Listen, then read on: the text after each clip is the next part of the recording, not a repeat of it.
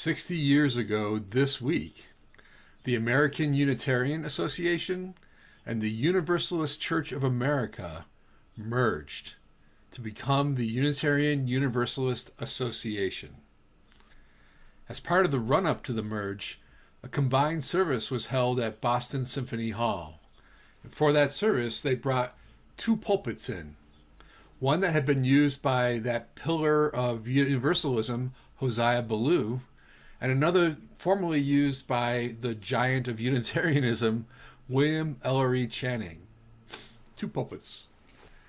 We come together today in those spirits of generosity, of hospitality, and of spiritual curiosity. Those formed us into a faith that can truly say, we need not think alike to love alike. Come into this place where we draw the circle wider.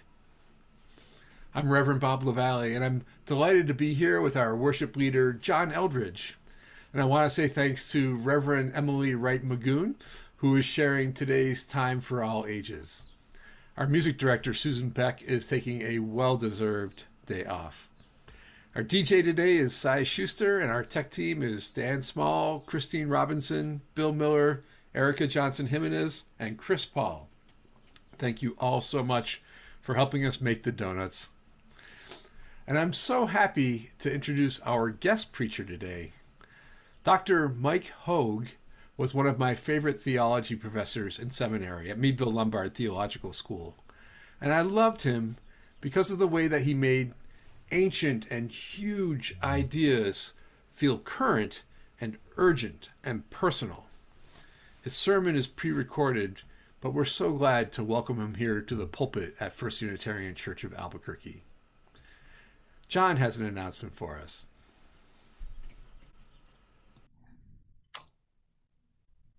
Good morning. Great to be with you again. Here's our one announcement for this beautiful Sunday, Mother's Day. There is a special congregational meeting planned for next Sunday, May 16th at 2:00 p.m.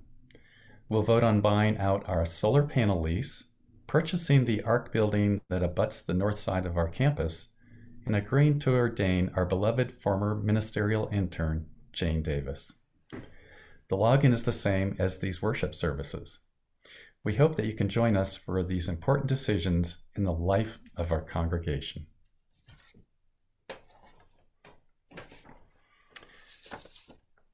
We are all capable in different ways. With various strengths and talents, we are all a holy part of the universe and the interdependent web. We light this chalice, cherishing our differences and holding each other in sacredness. Come, let us worship together.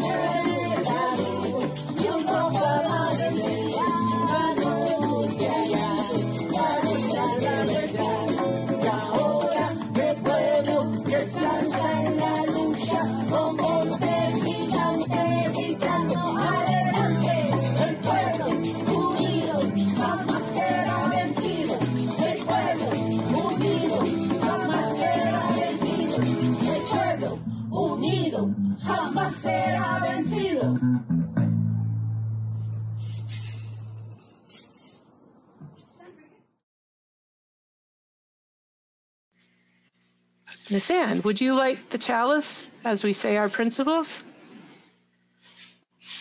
Each person is important. Kind and fair in all you do. We're free to learn together. We search for what is true. All people need a voice. Build a fair and peaceful world. We take care of our planet. We work together for diversity and against racism and oppression. Thank you, everybody.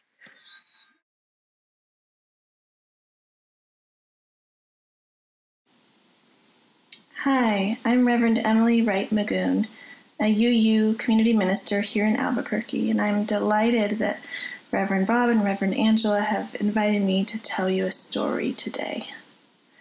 This story is inspired by the ancient epic poem, The Conference of the Birds, by the Persian Sufi Muslim writer Farid ul-Din Attar. Once upon a time, all the birds in the land decided they needed a leader. A leader, they thought, would solve all their problems. The hoopoe bird said, "It's true. Look at the troubles happening in our world.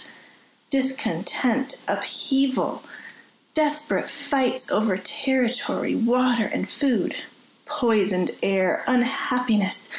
I fear we are lost. We must do something. I know of a king who has all the answers. The Simurgh. We must go and find the Simurgh.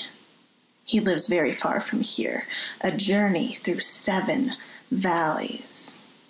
The birds were excited. They said they were willing to go anywhere to find such a leader. "It might be dangerous," said the hoopoe. A few birds looked troubled, but all the birds voted to go find this magical bird. The hoopoe took off, and all the birds followed. They flew at night, they flew during the day, and days passed. Some birds got tired and left the group. Other birds were filled with doubt. How did they know this magical bird really existed? Only the hoopoe bird had ever heard of the Simurgh. One valley was filled with fiery mountains, and the birds were afraid. "I'm too small to make it over that mountain," cried the sparrow. "No, keep flying. We can make it together. We will help you." And they did. The strong flyers helped the weaker flyers. The birds with good vision helped find food for the group. Along the journey, the birds learned how to better respect, share, and care for each other.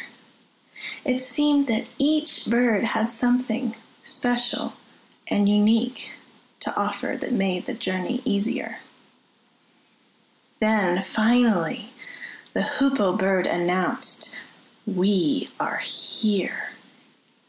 The other birds looked around in anticipation. "Where is this magical bird, the Simurgh? We don't see it," they cried. "Come, it is over here," said the hoopoe. The birds stood beside the hoopoe and realized they were on the edge of a lake. They looked into the lake, and what they saw, my friends, was their own reflections, the reflections of 30 birds. Then they understood.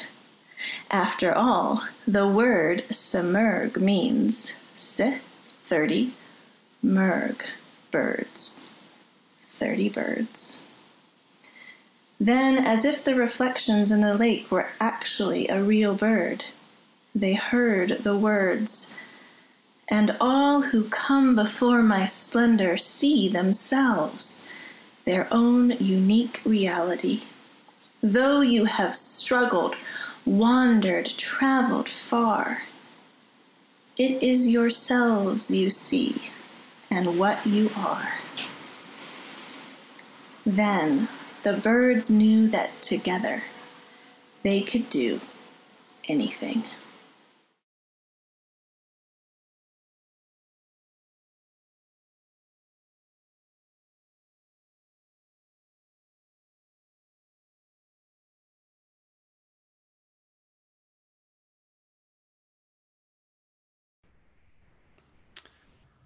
Let's pause the chat for a few moments as we move into a time of meditation and prayer. We'll turn them back on, of course, for the joys and concerns. On this Mother's Day, we meditate using the words of Reverend Leslie Mills. Beloved companions, breathe deep the breath of life. Let down all the cares of the world from your shoulders, if only for this moment, as we join together in the spirit of meditation, centering, and prayer.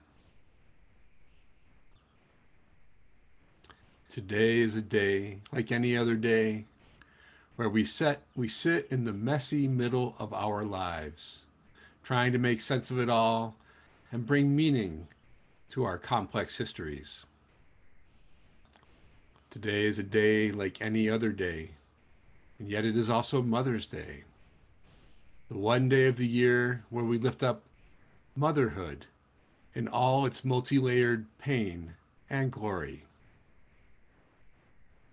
For some, it may be a pleasantly simple holiday, and for many, we recognize that it is anything but simple. And so this morning, let us be guided by the love that is the spirit of this church as we acknowledge the wide continuum of mothering. I invite us to close our eyes if we're comfortable, to breathe gently, and expand our awareness beyond ourselves, reaching out with our hearts to embrace all in this Zoom room and beyond who have a relationship with motherhood, until everyone is held in the warmth of our compassion.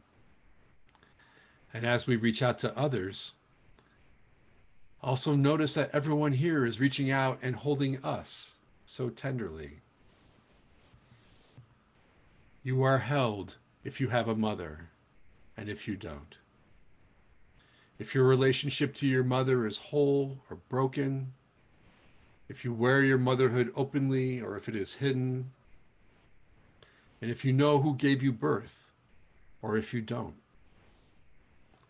You are held, whether the thought of mothering brings you hope or despair, joy or grief, energy or exhaustion, longing or resistance. You are held if you have given birth, if you have yet to give birth, if you will never give birth, and if you grieve the lost dream of birth.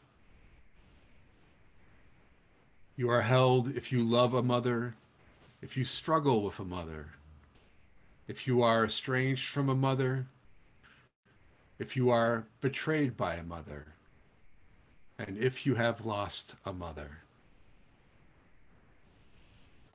You are held if you mother to many or few or none, whether you embrace a feminine model of mothering or whether you mother outside of gender binaries.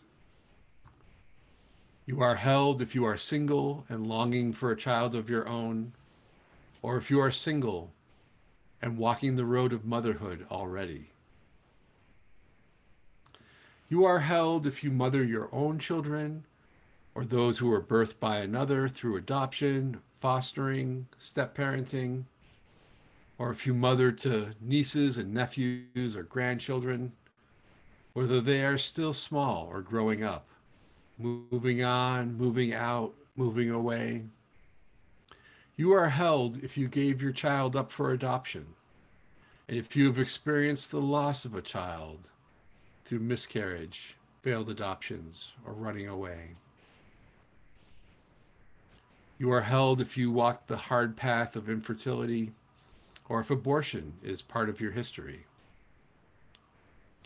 You are held if your child died after you held them in your arms, taken from you far too soon, whether they were young or old enough to have children of their own. Your motherhood did not end that day. All who have a relationship to motherhood are held, which is to say, all are held with tenderness, compassion, and love. We will hold this spirit of silence together for 2 minutes. And if you wish, you are invited now to light a candle for Mother's Day.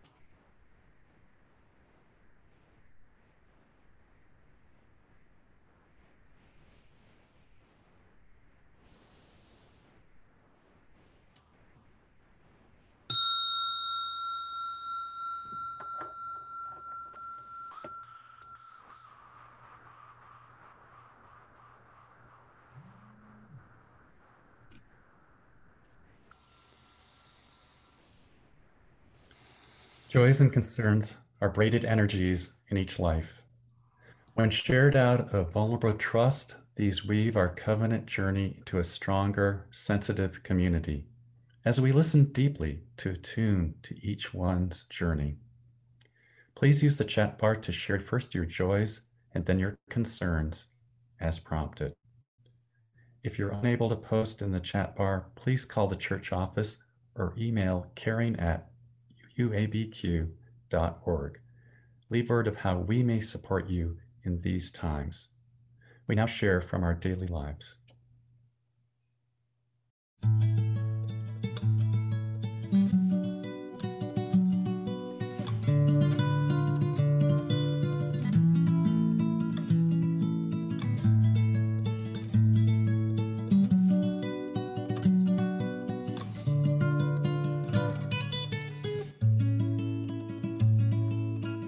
Abre las hojas del viento, mi vida, ponle una montura al río,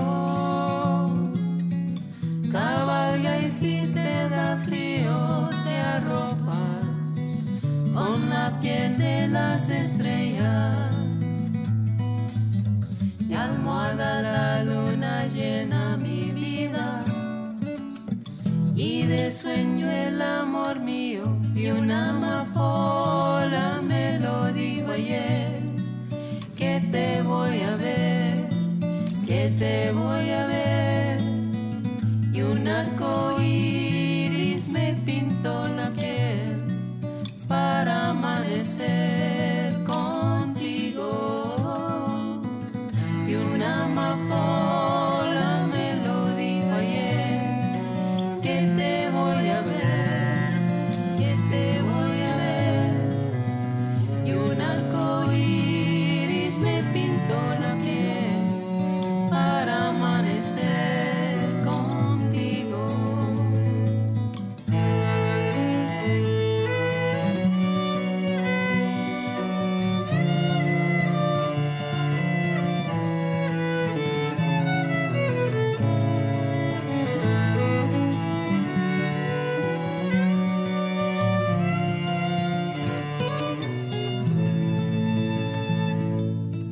Cierra la noche y el día, mi vida, para que todo sea nuestro.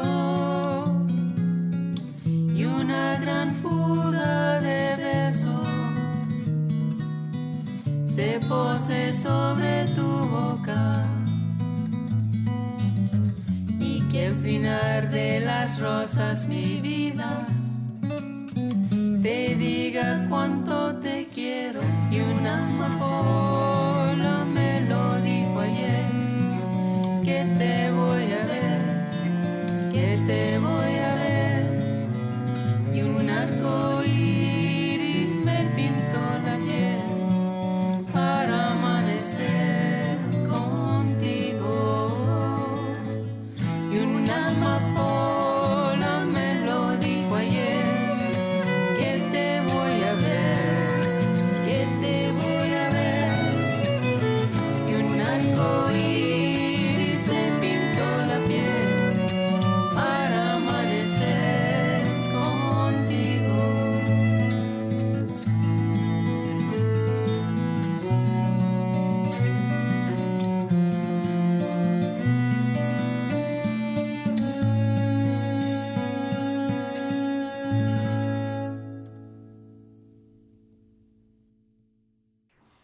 All these joys and concerns that we have shared with each other, as well as those joys and concerns held in our hearts that are unspoken but no less deeply felt.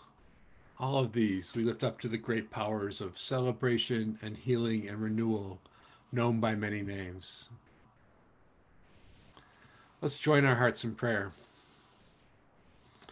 We pray for Melissa and Rick and Gina Kennedy as they recover from a fire in their house. May they know the support of this congregation, and may they find stability soon. We mourn with Alyssa Cooper de Urube and her family as they grieve the passing of her mother. And we mourn with Donna Collins and her family as they grieve the passing of Don McTaggart. May they all know the comfort of this congregation as we hold them in our hearts. And may light perpetual shine upon Elisa's mother and upon Don.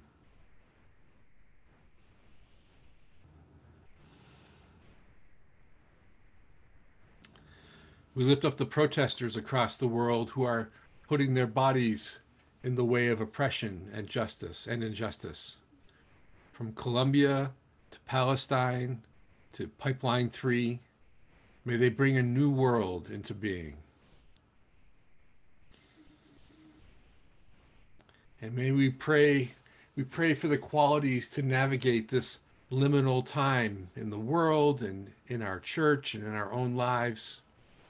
May we find patience and wisdom as we create a new way of being that sees our highest hopes realized.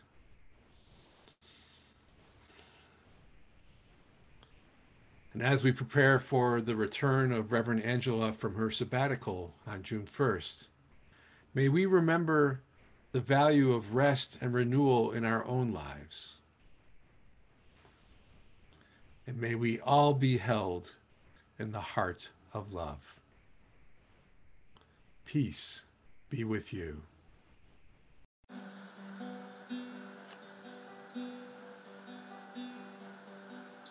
Vivan los estudiantes, jardín de nuestra alegría. Son aves que no se asustan de animal ni policía. Y no le asustan las balas ni el ladrar de la jauría. Caramba y zamba la cosa, viva la autonomía. Ay, lararay, ay, lararay. Caramba y zamba la cosa, que viva la autonomía.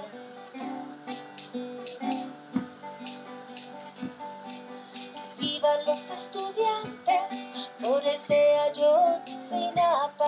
Su ausencia encendió una llama que recorre todo el mapa. Esto es crimen del Estado, para nadie es misterio.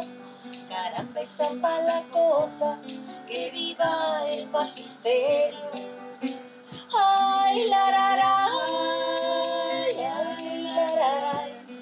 Caramba y zamba la cosa, que viva el magisterio.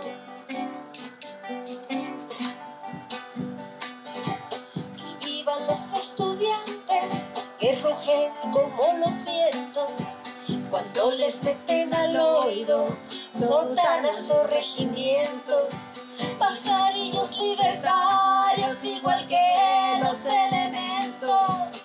Caramba y zamba la cosa, vivan los experimentos. Ay, lararay, ay, lararay.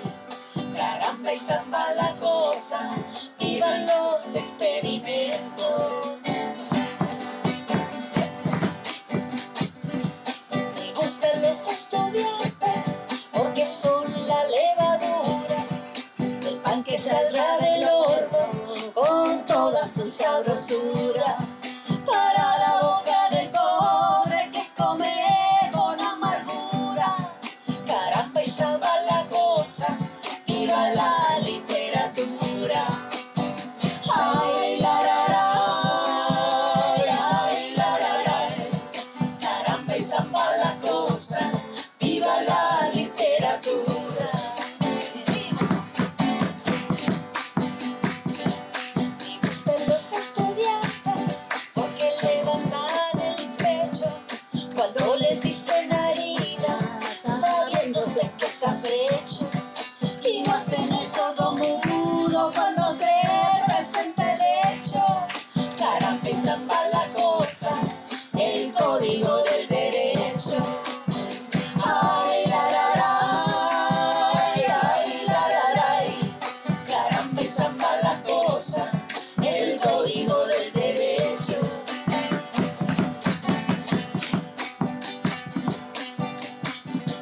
Me gustan los estudiantes que marchan sobre la ruina con las banderas en alto a toda la estudiantina. Carpinteros y cantantes, profesores y artistas. Caramba y zamba la cosa, que vivan los activistas. Ay, lararay, ay, lararay. Caramba y zamba la cosa, que vivan los activistas. Ay, lararay, ay, lararay. Caramba y zamba la cosa, que vivan los activistas.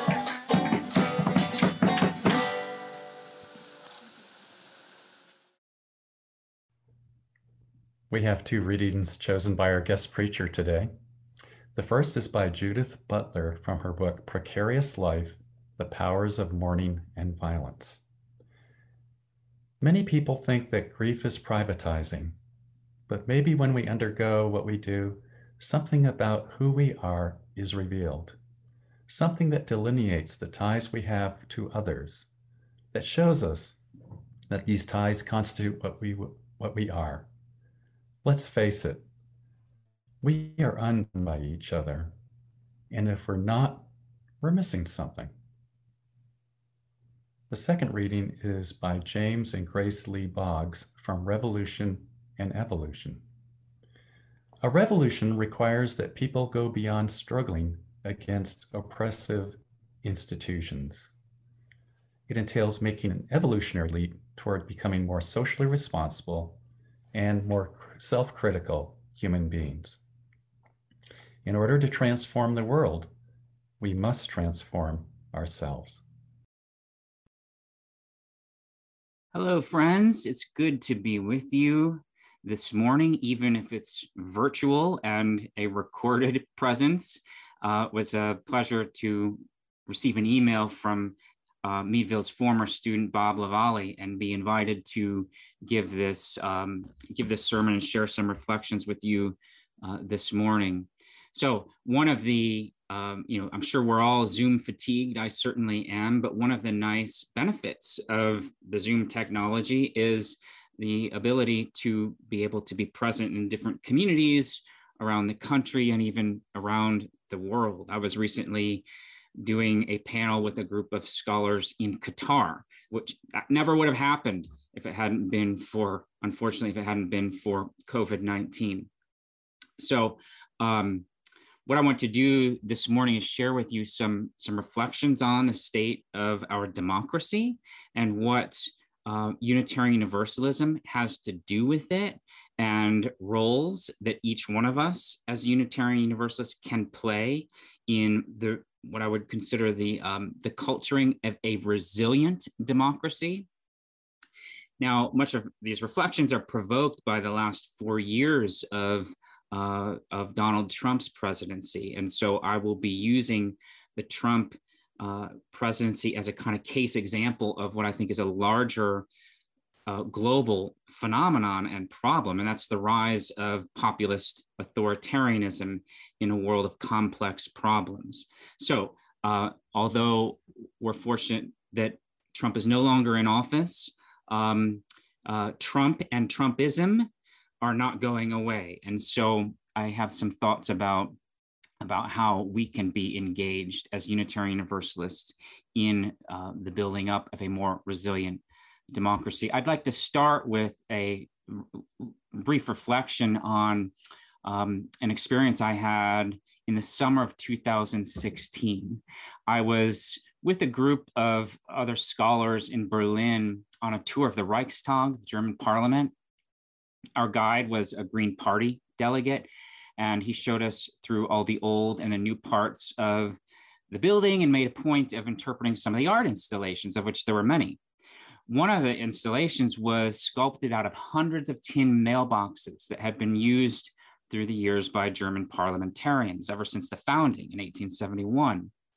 They were stacked in 2 rows from floor to ceiling and extended in length about 10 meters, and they were sculpted into an artificial hallway. So you actually had to enter the sculpture to experience it. The names of the parliamentarians were etched into the mailboxes. And although people had tried to scratch his name out, Adolf Hitler's name was also on one of the boxes. And I'll never forget what our guide said when we noticed a gap in the years that were represented in that installation, the gap between 1933 and 1949. Those were the years of the Third Reich. Our guide said that as a German observing the American political scene, and again, this is 2016, and especially the rise of racial resentment, xenophobia, and hate that was fueled at the time by or coalesced around and within the presidential candidacy of Donald Trump. His great fear was that Americans might not know, as Germans have had to painfully and violently learn, that democracy can be lost a little at a time until it's gone. So the future of democracy here in the US and really around the world is more uncertain now than it has been in a long time. Although figures like Duterte in the Philippines, Erdogan in Turkey, Orban in Hungary, Modi in India, Bolsonaro in Brazil, and of course Trump here in the United States are easy targets of critique, these authoritarian populists are not the drivers of democratic uncertainty. They are rather symptoms and accelerants of it. The risk to democracy today, here in the US and really around the world, are not violent and sudden overthrows from the outside, but incremental cumulative erosions of democratic norms and conventions from the inside, a little at a time until it's gone. But the breakdown of political institutions and norms does not occur in an historical vacuum.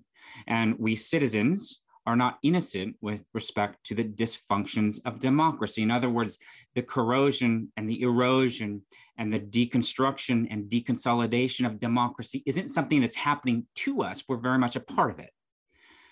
Too many of us, for example, have assumed the invulnerability of American democracy, forgetting that although it may be one of history's longest running democratic experiments, it nonetheless remains an experiment.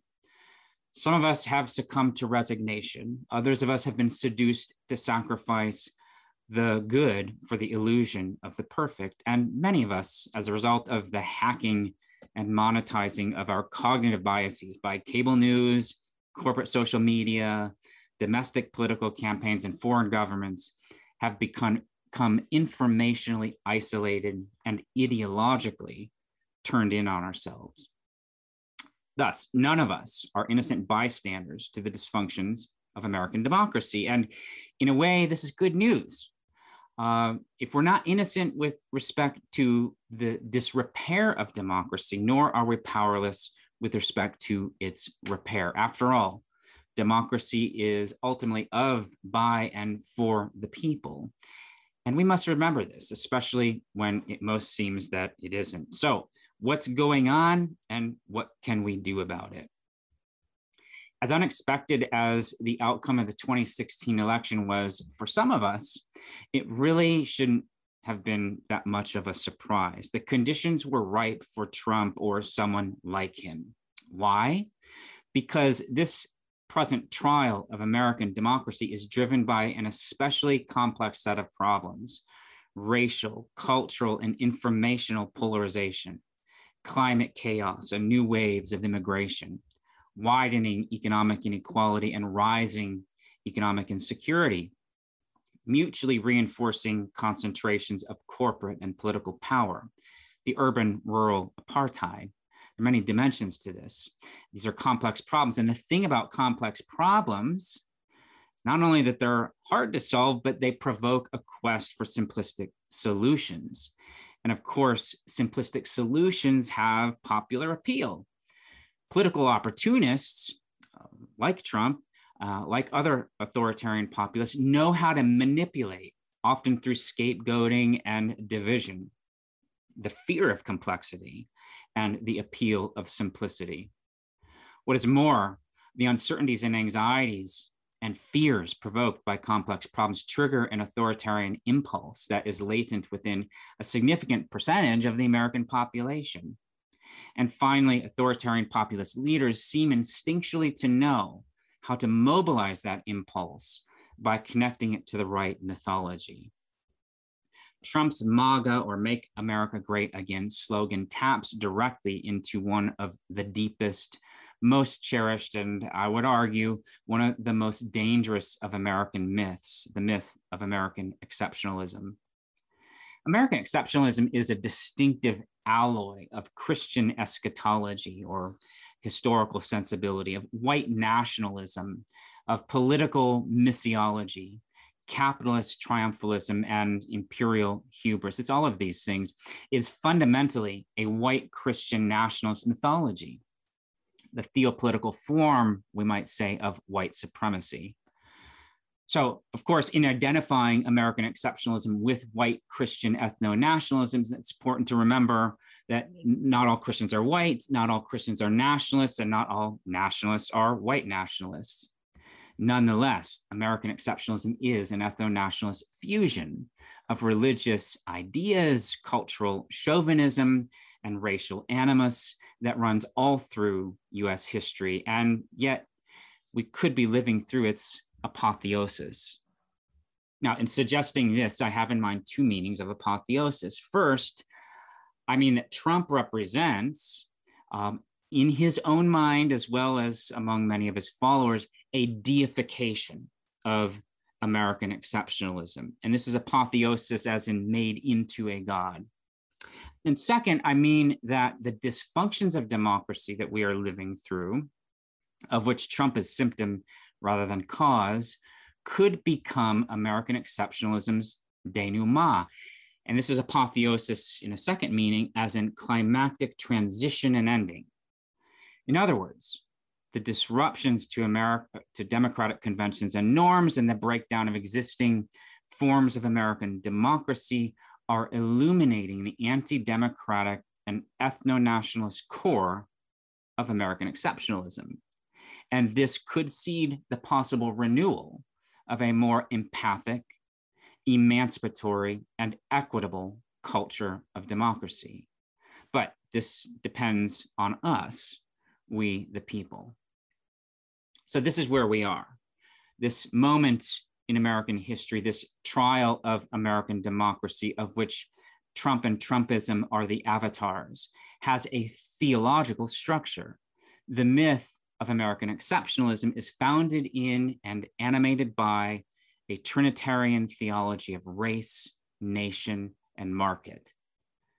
Thus, if we seek to imagine a counter myth to American exceptionalism, if we seek to realize a more resilient democracy on the other side of a democratic breakdown, then it's imperative that we enact in our lives and communities a transformative counter-theology. And such a theology must be radical enough to turn things around by starting exactly with who and where we are, beginning with a distinction that Grace Lee Boggs makes, for instance, between rebellion and revolution. Rebellion, through a decisive interruption of the status quo, foments a crisis and creates the opportunity for systemic change. But rebellion is not revolution. Rebellion is a potent event in time, whereas revolution is the extended process of transforming time. Revolution is a way of giving life to a new world of new practices and institutions by evolving a new life for ourselves.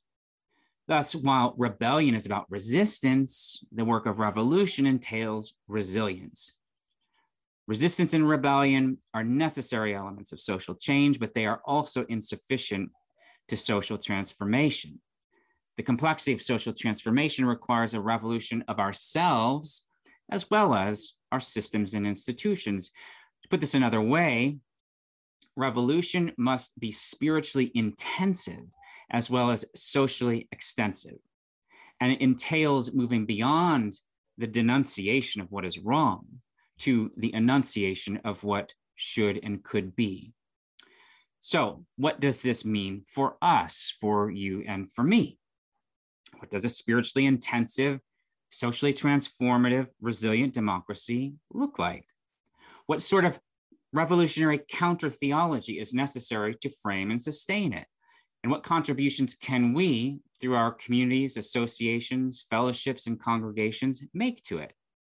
Well, first of all, we must remember, as Michelle Alexander reminded us in an op-ed a couple of years ago, that those of us who struggle to build a more resilient, multiracial, equitable democracy are actors in a long, continuous yearning and reaching for freedom that flows through history like a river. That was a quote from Michelle Alexander. So we are not the resistance, she went on to say, although there is much for us to resist. We are the latest surge in the revolutionary river of the democratic experiment. To contribute more wisely to this revolution that has long been underway, to navigate this flowing river of freedom, we must begin with ourselves, with who and where we are. For we Unitarian Universalists are not immune to an anti-democratic smallness of heart and mind. And as a prominently white denomination, we're especially prone to white fragility and ignorant of the myriad of ways that unconscious white privilege works to reproduce explicit white supremacy. So part of our work then is to learn how to relate more consciously and critically across our cultural, ethno-racial, sexual, and even our political differences. And this means that we must strive to integrate cultural self-awareness with the spirit and practice of intellectual, moral, and social generosity. Well, then what does that entail? What does the spirit of generosity entail? It entails, I would say, at least humility toward our own convictions, for we could be and often are wrong. It entails curiosity about others' cultures, experiences, and points of view. For we live in a world of kaleidoscopic complexity and beauty. It entails a willingness to learn from others, for they can be our teachers and we need one another. It entails a readiness to revise our own perspectives in response to ongoing experience and dialogue, for this is the essence of a free and a responsible search for truth and meaning. And it entails commitment to a common life larger than our own individual self-interest. For we are neither the center of the universe, nor the revolution, nor perhaps even our own lives. To cultivate a more resilient culture of democracy, we must learn not only how to work across differences internal to our communities, of which there are many that are very real, but we must also learn how to build coalitions and solidarities around purposes we share with others. And note, the point is not that we should only build coalitions and solidarities with those whose beliefs, values, and identities are ones that we approve, or that have passed whatever our political and theological purity tests might be. The point is that we must build coalitions and solidarities around shared purposes despite our other differences. And doing this entails getting over ourselves, getting over our self-righteousness, getting over our will to purity and perfection. So another part of our work is to cultivate the spirit and practice of collaboration. This requires that we recognize the partial, both biased and incomplete nature of our own positions and views, even our own liberal, progressive, multicultural views, and that we open ourselves to the potential wisdom of others, even those with whom we disagree. So there's much work for us to do. Fortunately, as Unitarian Universalists, our shared principles imply a set of shared theological convictions that can orient and sustain us, though this shared theology is too seldom recognized. The shared theology includes the conviction that the liberation of the oppressed from their bondage and of oppressors from their ignorance and arrogance depends on disruptive truth-telling and prophetic agitation. This shared theology includes the conviction that the cosmic web of interdependence is the sacred incubator of all that is creative and good. This shared theology includes the conviction that the presence of the holy in the worth and dignity of each of us is what connects all of us to one another, as well as to a good beyond ourselves. This shared theology includes the conviction that justice is the public amplification of love, as Cornel West has put it, and before him, the Anglican socialist William Temple, and before him, the brown-skinned Palestinian Jew, Jesus. And perhaps most of all, this shared theology includes the conviction that participating in the continuous river of freedom is not only a civic duty for us, but the meaning, the manifesting of a spiritual vocation in the world. Now, since we are a tradition that prizes orthopraxy over orthodoxy, these theological convictions must be concretely activated as well as intellectually avowed. These convictions, in other words, must be transformed from propositions into practices.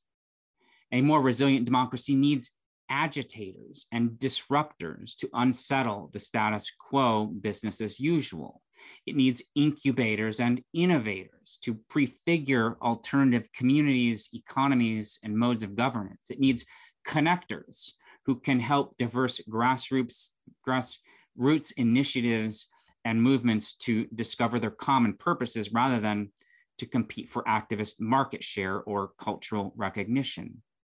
And it needs amplifiers to build the social resonance required to sustain revolution. Now, some of us are called to disrupt and to agitate. Others are called to connect. Some of us are blessed to incubate and innovate, and others to amplify. We're not all necessarily gifted for each of these practices, and no one of them is the right or ideal form of revolutionary activism. But in combination, these activist counter-theological practices of agitation, innovation, connection, and amplification are necessary to the repair of a more resilient culture of democracy. Let me close by returning to where we began and referring back to some of our readings earlier in the service. Our tour guide's comments during my visit to the Reichstag reinforced the idea that democracy is always a vulnerable politics, a wounding, wounded, and woundable mode of collective struggle and emancipation. Now, to say this is to agree with the reading from Judith Butler that, contrary to common understandings, grief is a public and a political emotion that maybe, as she puts it, when we undergo what we do, something about who we are is revealed, something that delineates the ties we have to others, that shows us that these ties constitute what we are. This is why democracy is vulnerable. There's much that we do not and cannot know on our own. We are frequently in error about what we think we know, and we are selfishly motivated more often than we would like to admit. And this is why our vulnerability must be democratic. Together in community and solidarity, we have a better shot at learning what we need to know to get closer to the truth of things and to more closely approximate justice. It's precisely because of the creative tension between these two truths that Unitarian Universalists and other religious progressives have a particularly important role to play in the cultivating of a more resilient culture of democracy. For we have faith that the struggle to widen the circles of empathy and equity and to extend the scope of liberation are not only ingredients of a more resilient democracy, but are elements of our sacred struggle. Beloved community and the kingdom of God are not utopian ideals reserved for the end of time. They are here now among us, potencies in our midst, if we have the eyes to see them, the hearts to feel them, and the courage to realize them. Thank you very much. The Reverend Dr. Martin Luther King Jr. said in 1967, "We are confronted with the fierce urgency of now. In this unfolding conundrum of life and history, there is such a thing as being too late. There is such a thing as being too late. This is a time for vigorous and positive action." Through the months of March, April, and May, our Change for the Future recipient is the American Civil Liberties Union of New Mexico. The ACL of New Mexico protects and advances justice, liberty, and equity as guaranteed by the constitutions of New Mexico and the United States. It is especially focused on groups that have been historically disenfranchised. You can make an offering online by clicking on the link that we'll put in the chat box. And if you prefer not to give online, you can simply mail a check to the church and include Change for the Future on the memo line.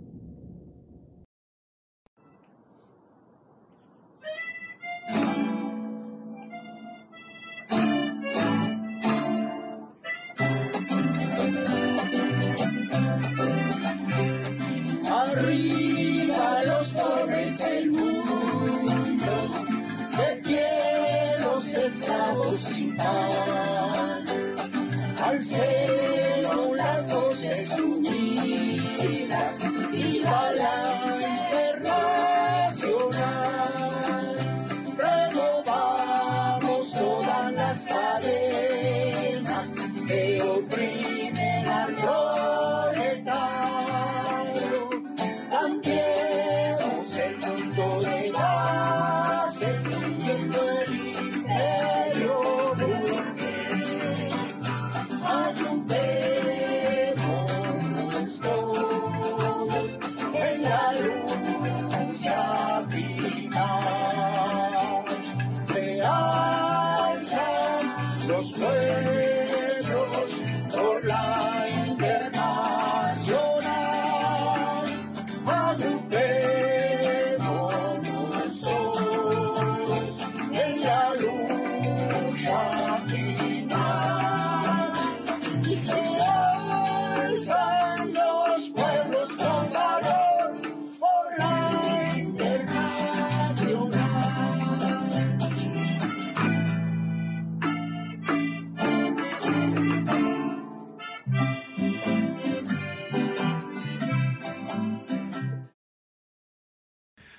What is generously given is received with gratitude. Thank you on behalf of the American Civil Liberties Union of New Mexico and on behalf of First Unitarian Church of Albuquerque. And I want to say thank you again to Dr. Mike Hogue for a barn burner of a sermon. Holy cow. Takes me right back to class. Anyways, we're approaching the end of the service, and if you want to stay and chat, we totally invite you to do that. We love that. Just linger on the Zoom call until the end of the service, and we'll place you in a breakout room. And here's a question for the discussion rooms, if you feel like doing that. I'm going to put it in the chat right now. Where do you feel humility and curiosity when you think about revolution? Let me say that again. Where do you feel... Did I just drop out of the Zoom call? No? Okay. I got some really interesting stuff going on over here. Never a dull moment, right? Where do you feel humility and curiosity when you think about revolution? And speaking of democracy, I want to remind folks that there is a special election for U.S. House of Representatives on June 1st, and that early voting has begun. So get out and vote. Let's extinguish our chalices. We extinguish our chalices, cherishing our differences, and holding each other in sacredness.